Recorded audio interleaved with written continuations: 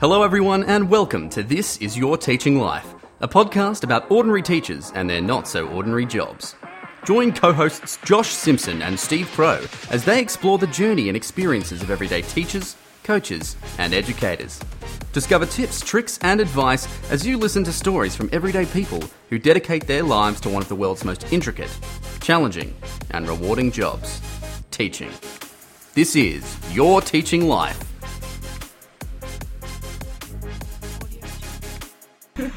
Jamie Penny, welcome to This Is Your Teaching Life podcast. How are you going today? I'm good. I'm nervous, but excited to be here. Thanks for having me on. Thanks for coming in. We might as well go to it. We have like a bit of a connection, Yeah. and we're stoked to have you down, obviously. But your mum was a big inspiration for both Josh, myself, and even you, which we'll touch on as well. And hopefully, this will, no doubt, we'll hear lots about your teaching journey as well, and it could also be a bit of added inspiration for this teacher in question to come on as well.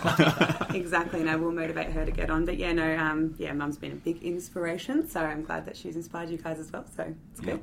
Yeah. Absolutely, she's been huge, hasn't she? She Amazing. has been. But this isn't about her. That's it. Her already. Let's get back to you. Exactly. Well, for the listeners, who are you, Jamie Penny or Miss Penny? So I'm Jamie. I am 25. I am a teacher at a local primary school, and I just did the big jump from prep to grade 6. So, it's been a tough start to the year, but we're getting there. It's starting to all settle in. But, I'm pretty much just your run-of-the-mill fourth-year teacher. It's my fourth year out of uni, and I love it.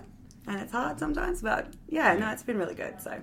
Unreal. Yeah, so we're really interested to speak to teachers from other schools, obviously, but particularly early year teachers. So, can't wait to dive into all that. So, but before we do, though, tell us about you as a youngster. Primary schools, or what sort of schools did you go to? Yeah. Any outstanding childhood achievements? Mm-hmm. Sporting, obviously, we know you're a bit of a sporting gun as well. So so I've got a few hobbies that I've probably obviously done when I was younger. I do play a lot of netball, so that's been a pretty big part of my childhood. I still play it now, so obviously I haven't lost the bug yet, which I guess is a good thing, although it does assume a lot of my Saturdays.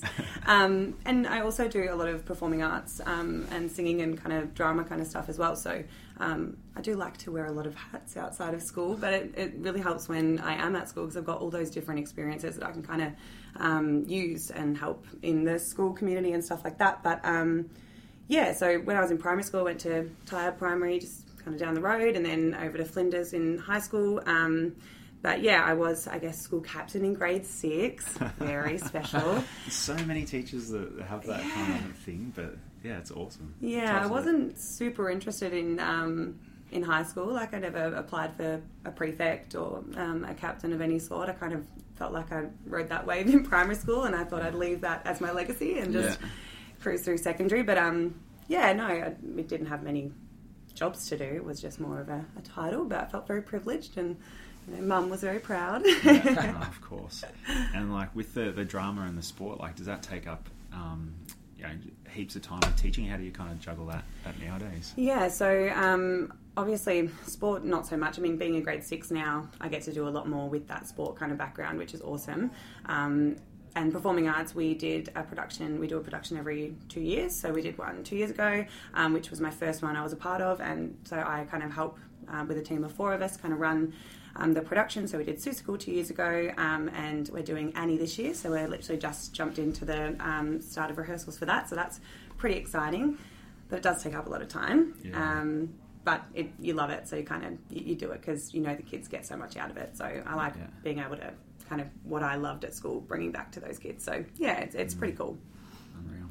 Yeah, you sound very, very busy. And were you this busy in high school? Because a question we ask is how people went with their enter score. So I'm wondering if you took on all these different roles back in year 12, were you really organised with your school, and how'd you go at the end of year 12? Yeah, so I did do a lot across schooling. So obviously, played netball after school and played a pretty high level up until about year 11. Year 12 I did kind of let it slide a little bit. But I did my high school year 12 production. I was the lead role in that. A lot of that sporting stuff I was still really involved in. I do love school, but I did a lot of those subjects like drama, music performance. So a lot of those musical subjects, which is interesting because then I went and did a sport and outdoor rec degree at uni. But my inter score didn't suffer too much. I got like a 76.5, but I did cry when I got it. I was devastated because it was just short of the number I needed to get into the double degree that I wanted to do.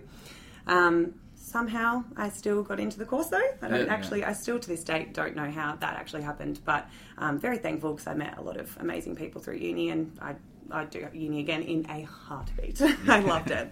So was that a BSOR degree at Monash? Because we've travelled a very similar path. So I went to high school at Flinders and obviously BSOR as well. But how'd you find that degree? Did you love it? Loved it. It was quite funny though. I mean, I studied primary, which is obviously not super linked to sport and outdoor rec. Obviously secondary you kind of get that little bit more of a link, or you can teach it explicitly, but particularly going straight into teaching into the junior school, I was kind of like, I don't really know how I can use this here, but I tell you what, the experiences, I mean, as you know, like the camps and things like that and the connections you make with people are just phenomenal. And I've made some of my best friends out of uni, and as I said, go back in a heartbeat. I loved it. So but I think they did cut the primary sport and outdoor rec degree the year after I finished it, because I think they started to realise there wasn't really a connection there. So but no, I'm very thankful that I was able to get into that course and then continue on in that, and I loved it. It's really good. So, similar. And back to like your high school or even in uni, were there any like people that sort of influenced your life teaching wise? So there were a lot. Obviously I don't think you become a teacher unless you have those great role models, and obviously Mum being a teacher, I was exposed to a lot of teachers, and I was exposed to a lot of different school environments across her years of teaching. So I do have a lot of people that really did inspire me to become a teacher. But there were a few in primary school, like Miss Morgan. I had her twice. She was awesome. She was just really fun and just made everything really enjoyable, which is what you need when you're in primary school particularly. And Mr. Slater as well. He was my grade 6 teacher, and just absolutely loved him. And then in high school, obviously it's a bit different. You kind of have to be a bit more self-motivated, and I guess, I don't know, the teachers are there to teach, and it's a bit different to primary school, but I had some amazing teachers that made some really great connections over the years, particularly in those like music drama subjects where they were quite small groups. You did really lean on your teachers, and they really supported us through that time, and I thank them every day, and they really did inspire me to become a teacher. So I think I knew the whole time that was what I was going to do, but How did you know? How did I know I wanted to be a teacher? Was there a moment or? That was I don't know that there was a moment. I think it was just the amount of time I'd spent in schools, and that sounds silly because I was in school, but every curriculum day that I had, I went to school with Mum, or holidays, I'd be helping Mum with laminating and just those random school mundane tasks. I know, fun stuff. Thanks, Mum. All the fun stuff, but I do think that just even spending time with those kids. I remember particularly when I was in grade 6, I went into Mum's year 6 classroom when I had those days off, and I just remember just loving it in there just as much as I loved my classroom. And I don't know, I think a lot of the time it was just the fact that Mum was a teacher, but I do not see myself doing anything else. Yeah. I've thought about it multiple times. I mean, we know the pressures of teaching, and we go like, okay, is there something better? Is the grass greener? Like, what else could I do with this degree? Which is something I actually have been looking into a fair bit at the moment, just to get my options, to see what is out there. But I don't know that I can let it go. I really don't. I do love it. So, I don't think there was a defining moment, but probably just a slow burn. And nothing else that really grabbed my immediate attention, I suppose. So, well, in a lot of ways, you're very lucky that it was so clear at an early age. How many people we talk to that say no idea what they wanted to do and had to do this before they realised they wanted to be a teacher. So no, I went literally school, uni, school. So I haven't been out of school since I've been 5. Have never left. No, but your enthusiasm and your passion for teaching is so clear. Like, obviously, you're in the right area that you need to be. It's fantastic. It's just the day-to-day. You go, some days you walk and you're like, oh, do I do this? Why do I do it? But no, there's always those moments you're like, oh, this is why. Yeah, absolutely. So. Then you sort of touched on how you found uni. Obviously, really enjoyed it. What about your teaching rounds? How were they, and what did you learn from those? Yeah, I had a few differing experiences as a pre-service teacher. The first couple of placements I did were at some pretty tough schools with some interesting mentor teachers, and I think they taught me a lot in the way that I might be different as a teacher. But then I was really, really lucky because in my 4th year, I was put in a prep classroom for my first 4 weeks, and I had just the best mentor. Like, Rach, you are just phenomenal. Like, I still am in really good contact with her. She just taught me pretty much everything I know. Like, I really do. I'm really grateful for what she has showed me. So I was in a prep classroom, did the 4 weeks, and then I was really lucky to actually pick up a job at that school as a teacher's aide in that same classroom. So I pretty much worked in a school setting throughout my entire 4th year of uni. Perfect. Yeah, which was amazing, and it set me up so well for teaching in my first year, which I'm still so thankful for. And then I had another great mentor in grade 6, because obviously the classroom I was in as an aide, it was a bit of a conflict to be back in there as a placement student. Might have been blurred the lines a little bit. So went up to grade 6 at that school, and another just taught me so much about year 6 and different ways of doing things and different approaches and stuff. So I was really, really lucky. And that 4th year, like, I don't know what I would have done if it was any different, because it was just perfect and really did set me up in really good stead for the first year of teaching, which is always madness. That's so interesting. And we were talking about this with our last episode, laughing about it, how that what your experience never happens with 4th year students, really. It's like a 4-week block, and that's it. Yeah. So you've got that. You know, what we always talk about is kind of seems like the perfect setup, and you've lived that. Yeah. So, that's really interesting. I was really lucky, and I mean, I am an overachiever, and you know my mother. That's where I get it from. But she, I did a lot of volunteer days at that school as well in my first couple of weeks, because I think we did 2 days a week for 5 weeks, and I did an extra day each week, just as volunteer, because I knew that it was going to help set me up. And I did have that luxury of being able to do that, because I did before and after school care as well.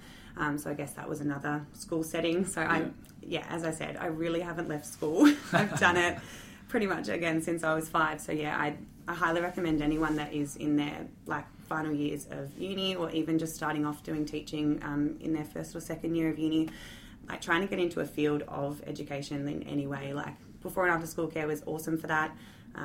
Just getting behaviour management experience really, and connecting with other teachers and schools and stuff like that. But if you can volunteer, like I know it absolutely helped me tenfold, and I got a job out of it, and that is income and experience at the same time. So perfect. It really was perfect. So I had a pretty lucky 4th year. I was just about to ask you any advice for teaching students, because we're actually getting in our grade 2 year level, we're getting every teacher's getting 2 for the next 2 weeks. So if they ever pick up and listen, and and one of the things that reading through their what they are required to do, it's mostly observations. And we're sort of like trying to, we talk about all the time where you've got to jump in and get in the deep end or whatever, but then at the same time, you've got to be appreciative of people being willing to do that or ready to do it. And, but I suppose you're never ready, are you? And you're not. What you're talking about is a great insight. I remember, sorry, you go. No, I was going to say, I remember at uni, it was like the first 3 years were observation, and the final year was you teach. Yep. So imagine if you get there and you start teaching, you're like, I can't do this. Like, I don't enjoy it. That does happen. Like I think a lot of people unfortunately go through the first 3 years, and then they get to their 4th year and they teach, and then their mentors are either like, I'm really sorry, but you're not actually prepared for this, and I mean, I don't know how you get to that point. And it baffles me why unis do it that way. I mean, I know that me being me, again, overachiever, was always like trying to do as much as possible, was involved as much as possible. But I mean, it is scary, like, especially if you're not a confident person, or you might just be a little bit, nervous, anxious. Like, I totally get that it can be pretty full on, but tricky. No, I think the advice you shared there is if you can get your foot in the door somewhere, or doing that after school, before school, some sort of coaching, I think we spoke about in last week's episode, it's more invaluable. For sure. Then what about your first interview? How'd that go? My first interview, it went well. So I had my first interview at the school that I was working at and had my placements at in my 4th year. So it was my very first interview. I was asked to interview for it, so I felt pretty confident that obviously it was a direction that they wanted me to head in as well. So I was like, sweet. Knew the panel, so I felt really comfortable, and it probably isn't a normal interview story, but it did go really well. Walked out of it and was like, sweet, got a call from another school to come in for an interview the next day. Was like, do I do it? Do I not? And I was like, you know what? I better do it, like just in case. Who knows what happens? So yeah, interviewed the next day for that other job. And that night got called and was like, you got the job for that second interview. And I was still waiting on that pending first interview results. So I asked the principal, I was like, look, I have got one waiting. Can I have 24 hours to think about it? Like, I don't want to shotgun go, yes, like it's a job, and then, you know, have to reject it or however it was going to fall. And she was like, no, you can't have 24 hours. And I was like, oh, wow. Oh my gosh, okay. Yes, I'll take it. Very excited.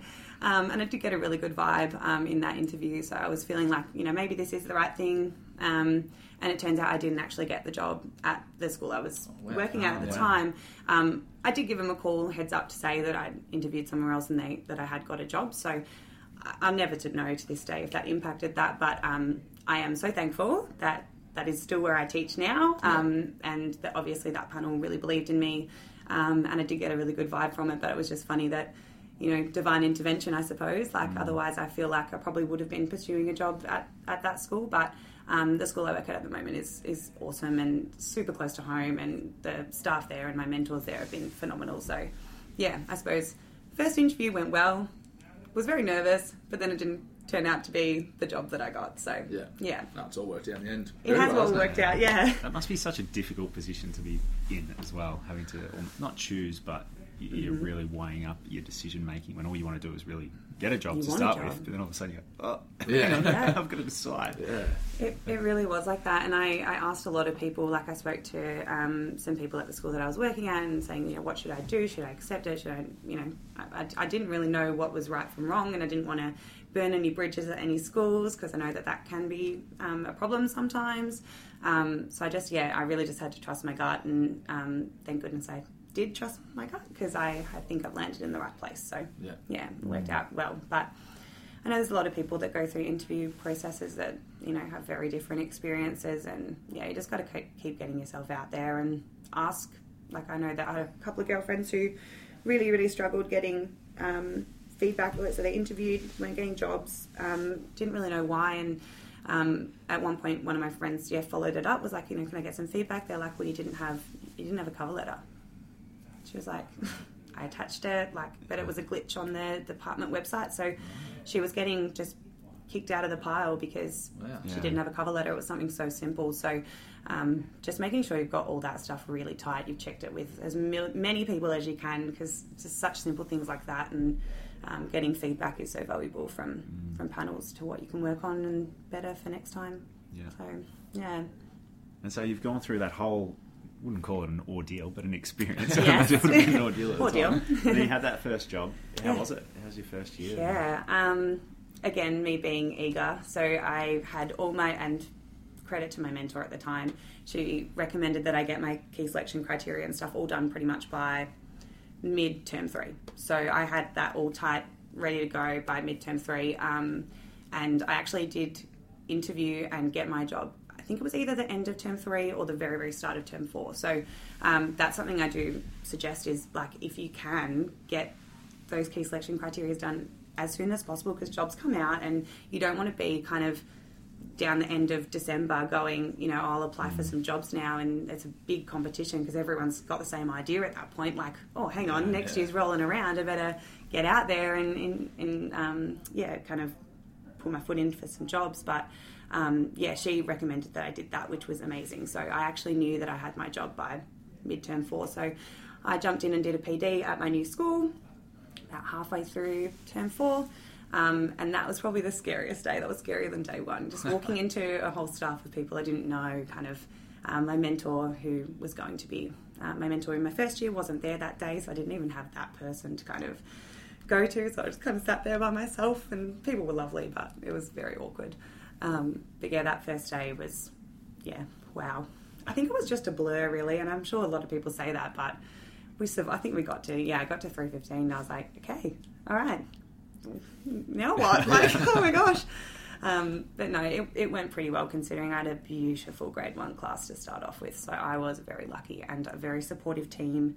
Another new teacher to the school, but her 4th year teaching, that was in my year 1 team, that was such a great person to lean on to. She was a wealth of knowledge and understood where I was coming from. This was only her 3rd year, so I had a lot of great supports. But that first day of that first year was, wow.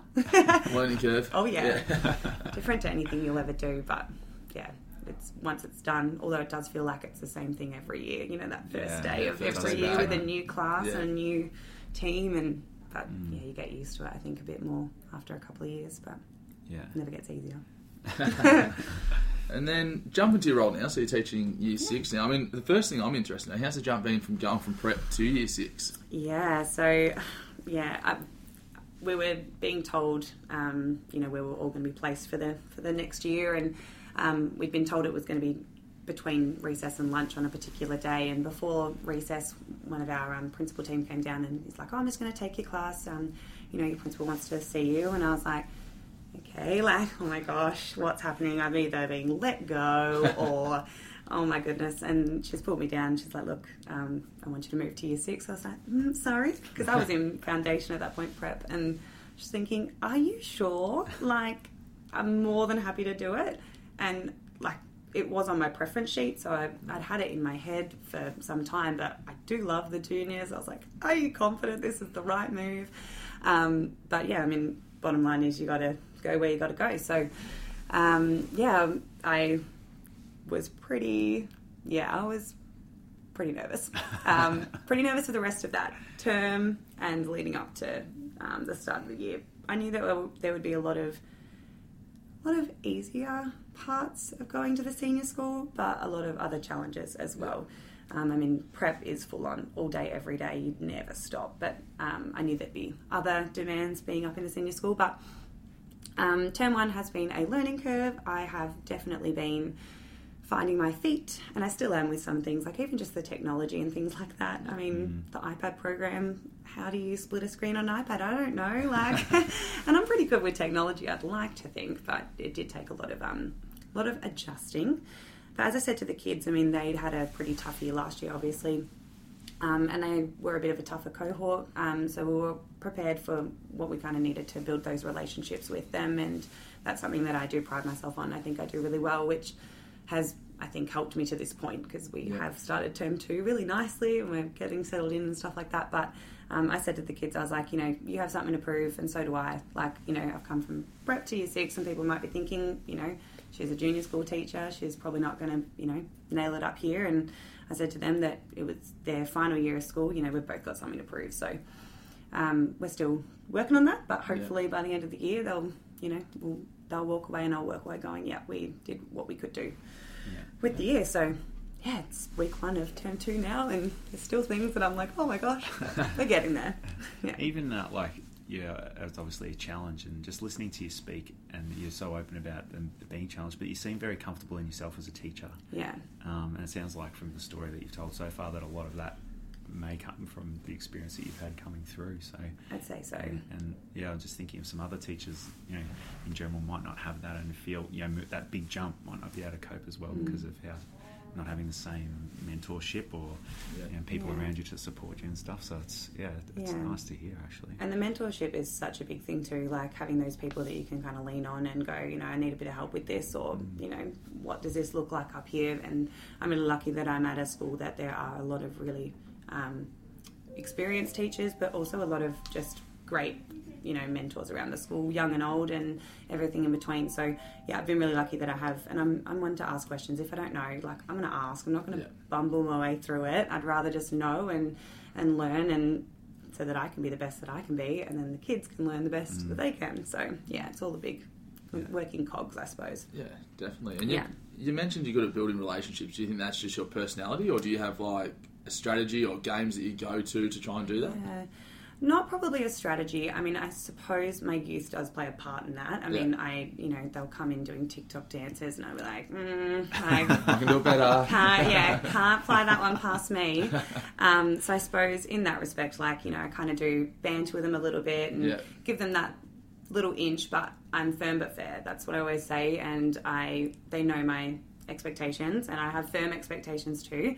So I suppose, those relationships, like I'm interested in knowing what they're doing too, like just letting them tell you their little story about their weekend and just knowing what they like and things like that. I think it really does help in just getting to know them, and then they just respect you a lot more. They know you do really care.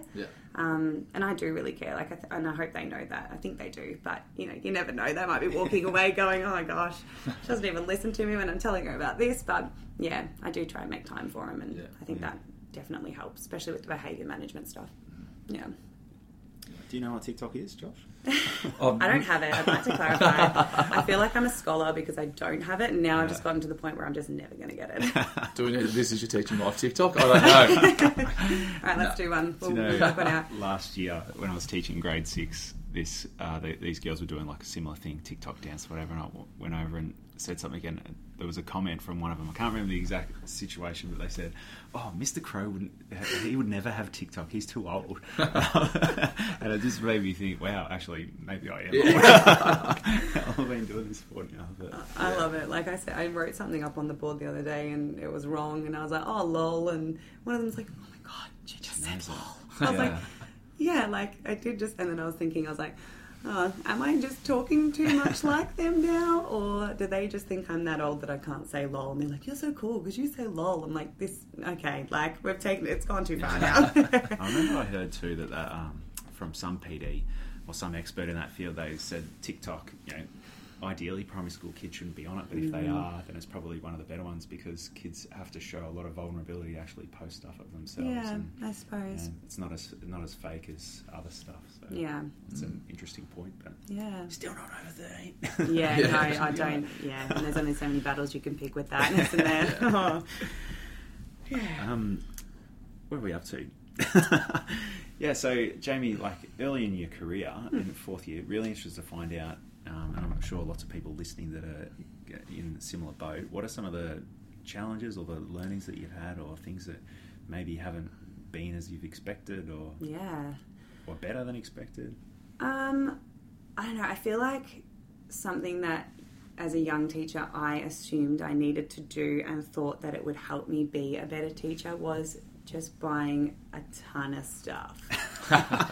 Like, I don't know if that was just me, although a few accounts that I follow on Instagram have given me a little bit of peace of mind that no, it's not just me, because they've kind of felt the same as they've kind of, got into the couple of years of teaching. But yeah, before I started, I just was on Marketplace just buying storage, buying tubs of stuff, buying toys, buying so much stuff. I would have spent a stupid amount of money. And there's nothing will buy relationships. Like, you can't, that is the one thing that I feel like is the most important in teaching, and you can't buy that.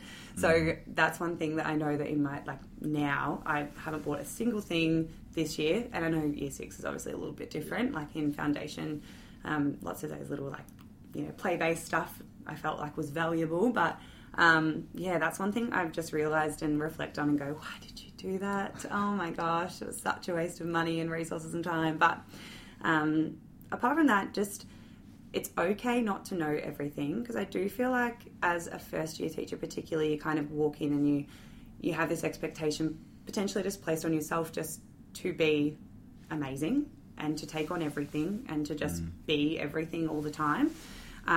Because you might be proving yourself to get your contract extended, you might be proving yourself to the other people of your age at your school or whatever it might be, but you don't know everything, and it's okay. Teaching's always changing too. Like, over the 4 years, stuff I learned in my first year, it's not even relevant now. It just constantly moving. So that's probably something that I have learned over the 4 years, that you just can't know everything. And just take time for yourself. Oh, yeah. Yeah. You work too hard sometimes to get into a rhythm, and the work-life balance just goes out the door. But, yeah. Where do you reckon some of that came from, like that feeling that you had to buy stuff? Because, I often joke. This is a big one of yours, isn't it, Crowley? I never buy stuff. Yeah. Maybe I'm just not creative or whatever, but there is that kind of feeling perhaps of, I don't know, what was your experience, do you think? So I suppose that's kind of where I'll kind of segue into Instagram a little bit, because when I was in my 4th year, one of my mentors was kind of mentioning that they were following this person on Instagram. I was about to say TikTok. I was shouting in my head, not TikTok. Following this teacher on Instagram, and they had these great ideas and blah, blah, blah. And I was like, oh, this is interesting. So on my personal account, I started to follow a lot of different teachers from all over the globe and mostly Australian. And yeah, a lot of their time on Instagram, particularly in that time frame that I had it as a fourth year student, I made my own then teaching account. Not so much that I could post on it, but more to have a separate Instagram account so that I could look up teaching stuff. Because there is just a wealth of knowledge out there on Instagram, and I'm such a big advocate for if you are studying teaching or a young teacher or just a teacher in general, there is just so much out there and so many brilliant educators that have Instagram teaching accounts. So I was like, I'll make my own so that I can follow these people and they don't keep popping up on my personal feed, because I'd get like pictures of my friends and then resources and then... so that's pretty much the reason that I made it. But there is a double-edged sword with Instagram. As we know, it's just a highlights reel. So you would have a lot of content that is just these picture-perfect classrooms, and they just have all these laminated, beautiful resources. They've got stuff hanging from the walls. And I mean, I know there's still classrooms that are 100% like that. I don't know if you have them here, but we've got some at my school. And in foundation, I think there was a bit more pressure to have that as well. Like, you know, you want the parents to walk in and think you've given a lot of time to the space. And I think that was where that expectation came from. And looking at some of the stuff I saw on Instagram, I was like, well, I don't know how I'm going to do that with the resources we have at school, so I'm going to have to buy it myself. And I did a lot of that in my fourth year uni and my first year of teaching. I just bought a whole heap of stuff. Now I sell it all again. But yeah, I think that's a big There's thing. new first year teachers. Yeah, you buy this. No. I try not to. Maybe. I don't know. Yeah, that's such an interesting point you make. And what do you think's made you feel like you don't need that anymore? I think it comes with experience. I think it comes with being able to rely on the resources you do have. I also started making my own resources. So, like, I use TPT all the time. Teachers Pay Teachers. Like, I love it. If I'm looking for something, I just type it in there and millions of things will pop up, and I love it for that.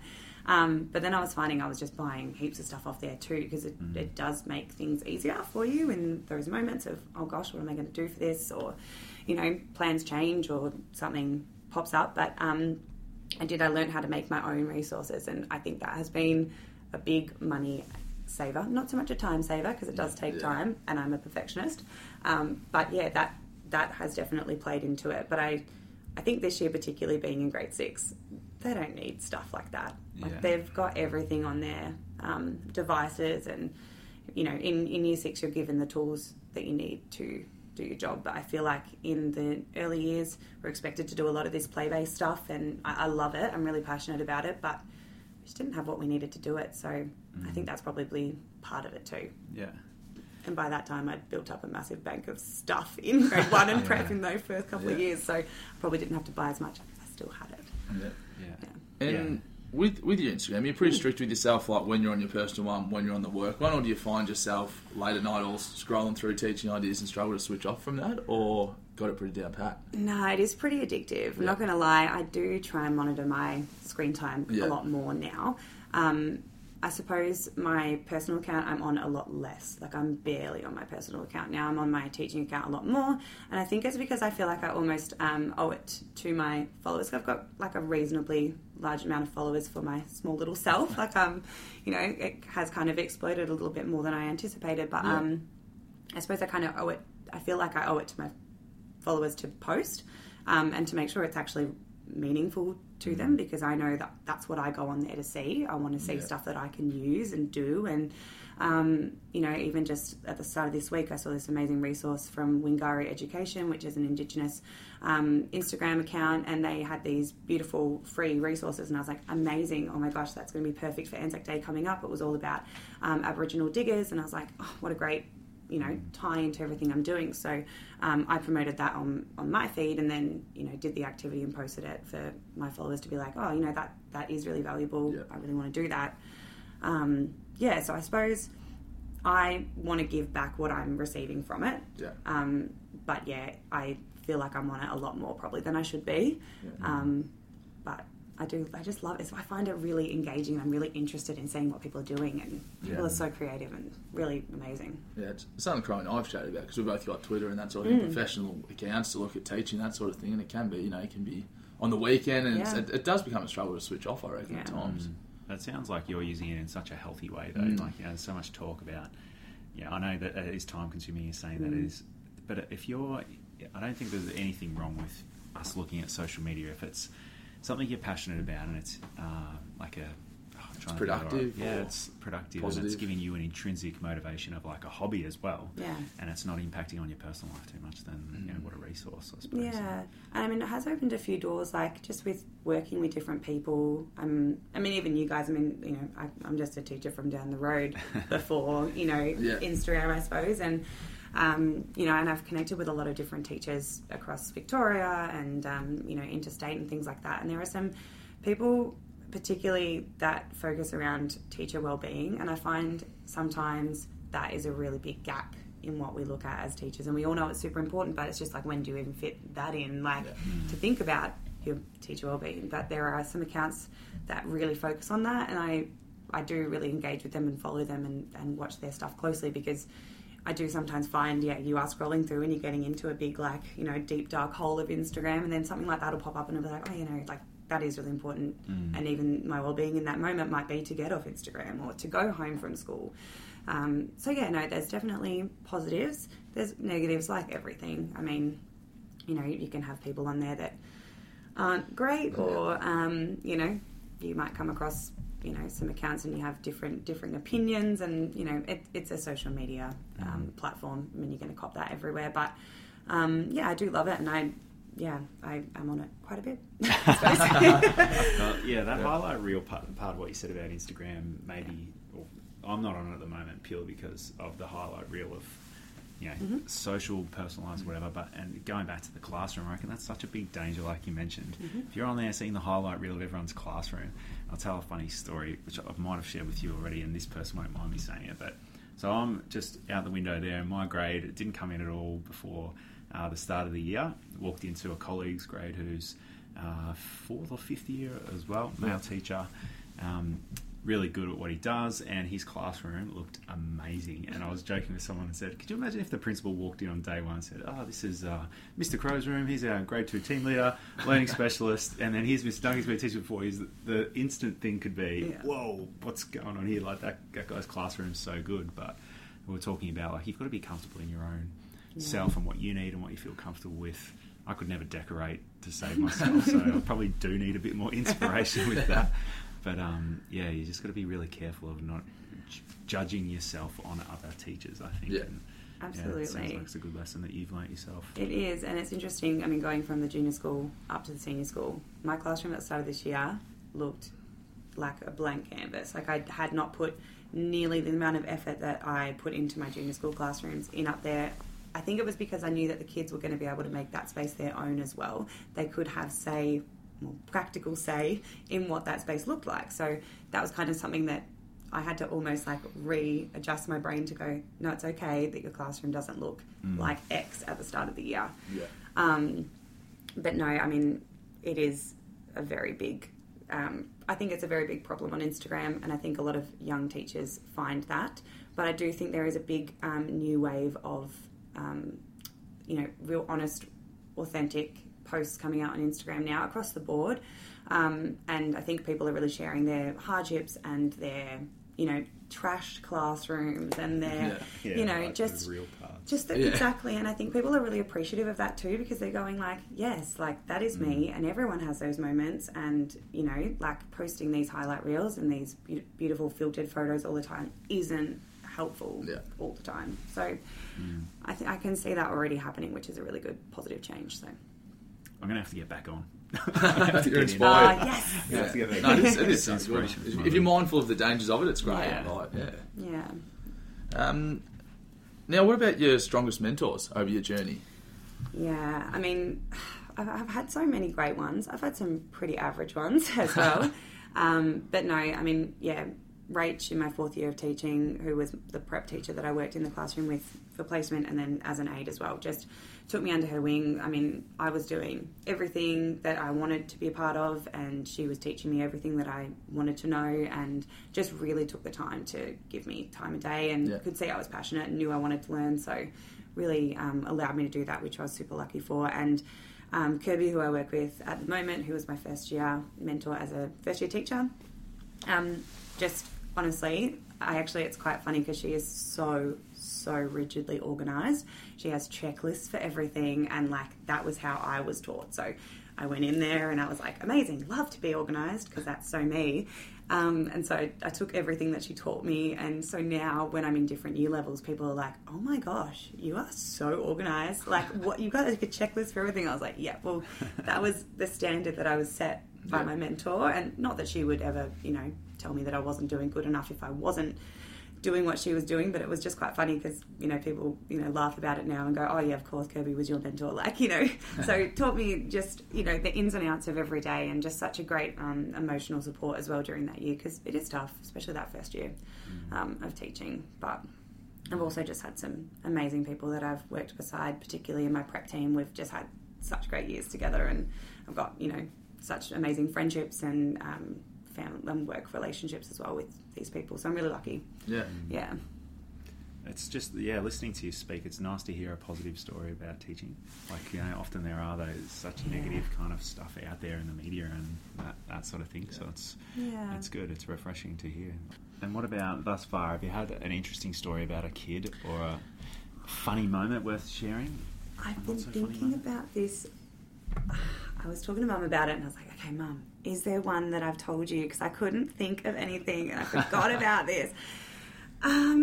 Look, I had a boy in my first prep year, and he was really struggling to settle into the year, and he just spoke whatever came to his mind. So there were many a time that, he just called it as he saw it. So just a funny example was just, be sitting up the front of the class and in the middle of a lesson, and he'd be up the front with me, obviously a front row friend, as we like to call them. And anyway, he's hugging my leg, he's super tactile, and he's like, ooh, prickly. I was like, mate, come on. I was like, anyway, so in just little moments like that. And just, I probably haven't had any too massive stories yet, touch wood. Mm-hmm. I've had a couple of colleagues that have had some pretty hectic stories, particularly in the foundation area. But no, just those silly little funny moments. I mean, I had a kid come up to me today actually and say, oh my gosh, my mum follows your Instagram and she saw you wearing that purple jumper and she went and bought it, so she wanted me to come and tell you that she saw that it was from Kmart and she went and bought it. And I just thought, oh my gosh, it's so funny, the things that they come out with. They're just so pure, or just, so no massive, key turning point stories, but just, those little moments, they're the nuggets of gold. Yeah, absolutely. I'm sure that would have been, you probably get used to them when you're teaching prep too, so. It just becomes a part of every day. Because I can't actually think of any real key ones, but I know I'll walk out of here and later I'll be like, that was one really good one. But, yeah. Now, this next part of the podcast is for you to share, apps and stuff you've picked up along the way. Yeah. And there's one I'm really keen to ask you about, which is Banker. But, what are your favourite teaching apps or programs? Yeah, so, I'll start with Banker because I've only just started using it this year. Obviously, coming from year one in prep, they're not too...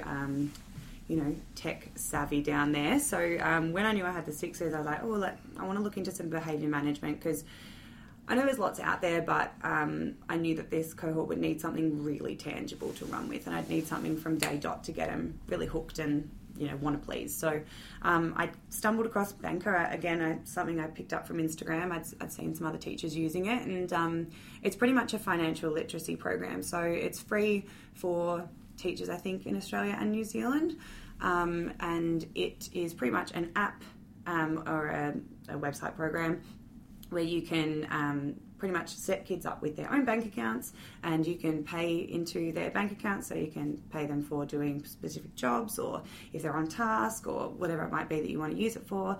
And you can also set up direct debits, so that, for example, my kids pay for desk rent, they pay for Wi-Fi, and they pay for one other thing that I can't think of. I think it like equates to like $250 a week that they pay me in their rent, etc.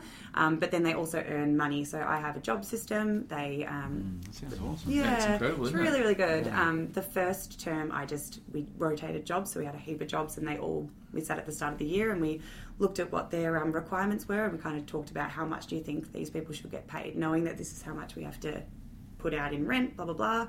And so we came up with all these differing levels of payments for each different job. But now I think, and I saw this again on actually a Facebook 5-6 Australian teachers page, and they use it that they get their kids to apply for jobs. So they actually do a job application, and they have to show that they're the worthy person to be that, in that profession for the week, 2 weeks, month, however you want to make it. And other kids don't get jobs, so they've really got to work out how they can prove to you that they are worthy of having that job and having that payment each week. So. Yeah, there's lots of different ways you can use it, and there's modules on there that teach them how to add to savings. I've got kids that are looking at their net worth. They're wanting to invest. They can do, and you can do all sorts of things. So I don't know, as an inexperienced Year 6 teacher, I suppose, and not knowing I wouldn't say that maths is my strong point. I'm definitely learning as I go at the moment, I'll be honest. And I spend a lot of time on Khan Academy just refreshing, my memory. Oh, that's what a prime number is, that kind of stuff. But I did say to Mum at the start of the year, I was like, there's one thing I want these kids to walk away with, it's life skills. Yeah. And I know that you come out of high school and you've got tax and you've got all these other things that you don't really know what to do with. You kind of bumble along and you learn as you go. But so just something as simple as this, and having their own bank account and being able to transfer into savings and manage their money, it's really interesting, and they love it. They're obsessed with it. I see them on it all the time. I'm like, you can't be on Banker, we're doing this. Like, they're just constantly checking and wanting to, so it's really cool. Yeah, it looks really cool, because it's definitely like when I look back at my school, I don't remember learning about paying rent and all that. So it's just, as you said, stuff you pick up along the way or from your parents that... Yeah, it sounds like you're really setting these kids up well now, which is great. And it's a competition, and I have told them actually my latest thing is that I'm going to start scamming them. So if they recognise that I'm scamming them, if they're watching their accounts close enough, I'll give it all back to them.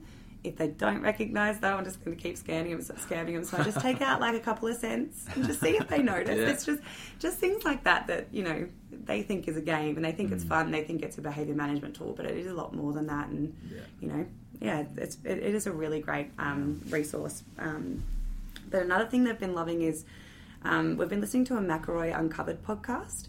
It's just on, I think it's on ABC Splash, or if you type it into Google it'll pop up. But it's a series of podcasts, and the kids are just obsessed with it. So I downloaded some questions off TPT as well to go with it, so we make it pretty much a reading comprehension lesson.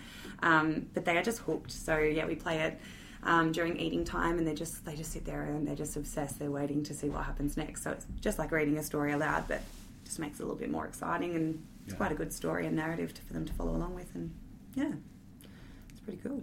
Adding it to the list, Josh. Absolutely. That's a great idea. I'll say you having to read a book. And exactly. Kind of press play and do all the million other things that you need to do in that moment. Yeah. Exactly.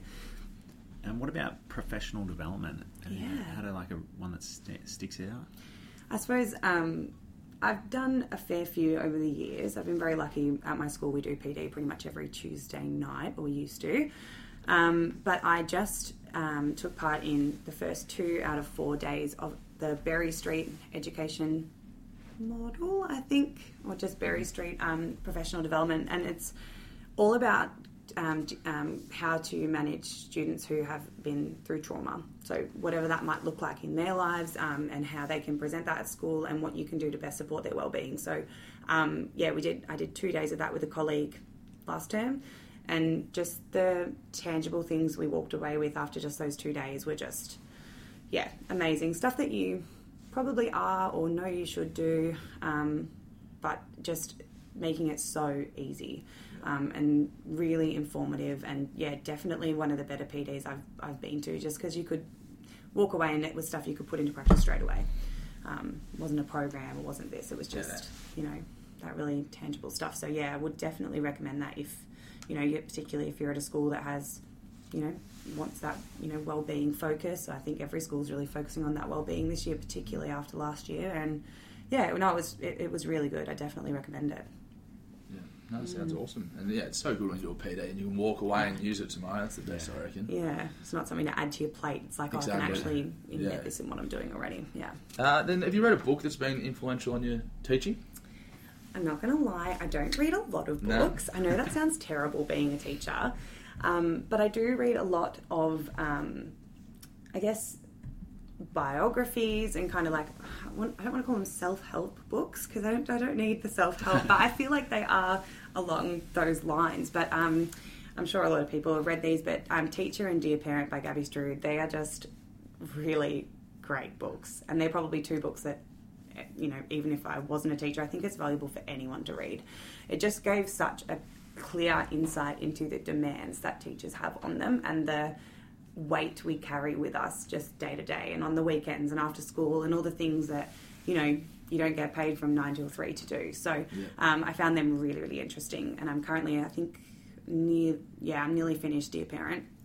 And that's just interesting too, just seeing the honest and raw kind of conversations between teachers and parents and what parents might not see, from the outside. So definitely two really good books by a really great author. If you haven't read them, definitely check them out.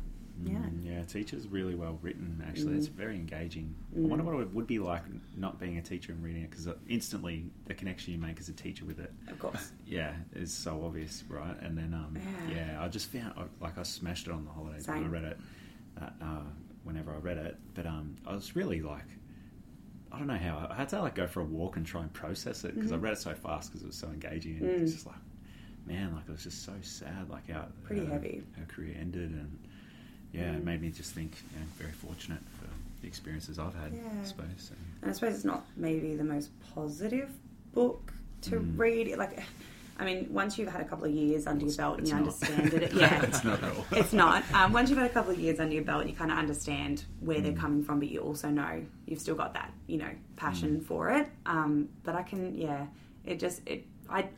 I welled up at one point. It was really moving. It was a really good book. So yeah. Agreed.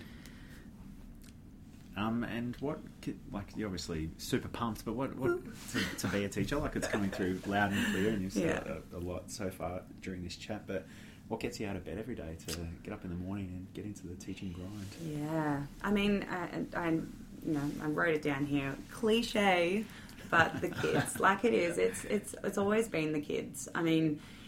Today they've had a couple of them, my grade 6s, knocking on my door Miss Penny, and I just had a production meeting all lunch. I just needed 1 minute to myself. Anyway, so I go to the door and I'm like, okay. I was like, I just needed that one moment to myself, and I have you knocking on my door. I said, you need to understand that I've spent all lunchtime doing stuff for school. I just needed that one moment. I was like, I just need 1 more minute and then I will let you in. Anyway, and so moments like that, I'm just like, oh my God, oh my gosh. But honestly, just seeing how happy they are to come to school, that's one of my big things this year, is just I want all of them to want to come to school. Not that I have many that don't, but just if they love coming, they'll want to learn.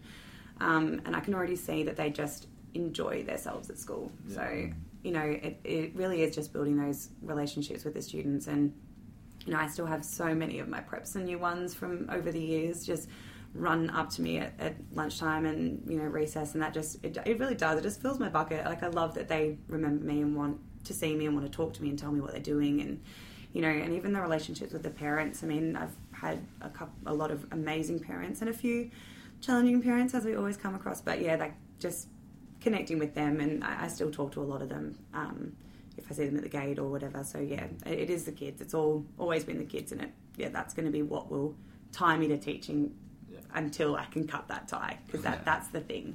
Yeah. No, that's awesome. Yeah. What if it was your first day all over again? What would you say to yourself? Yeah. Again, just it's okay to make mistakes. It's okay to not know everything. It's tough. It's really tough, especially those first couple of weeks. And depending on what your situation is, if you have a really great mentor, I was really lucky to have a great mentor, but if you don't, it can be really, really overwhelming. So yeah, just be kind to yourself and just, again, know that you don't know everything and know that it's okay to not know everything. And of course, do what you can to better yourself, but, you know, it can be all consuming. So, you know, just take care of yourself and, yeah, do what you can with the skills that you have in that time. So, yeah, you just got to have those positive influences, and you really do. If you don't, like, you've got to reach out, and that's where I suppose again Instagram or Twitter can come in handy, I suppose. Yeah. Thank you very much for taking the time and coming on the podcast. I think it's been great. I love your quote of "you can't buy relationships." I think it oozes enthusiasm for teaching, which has been great. Now, we didn't talk about your Instagram. How can people find you on there? Yeah, so I'm just at Teaching with Miss Penny. I know, groundbreaking stuff.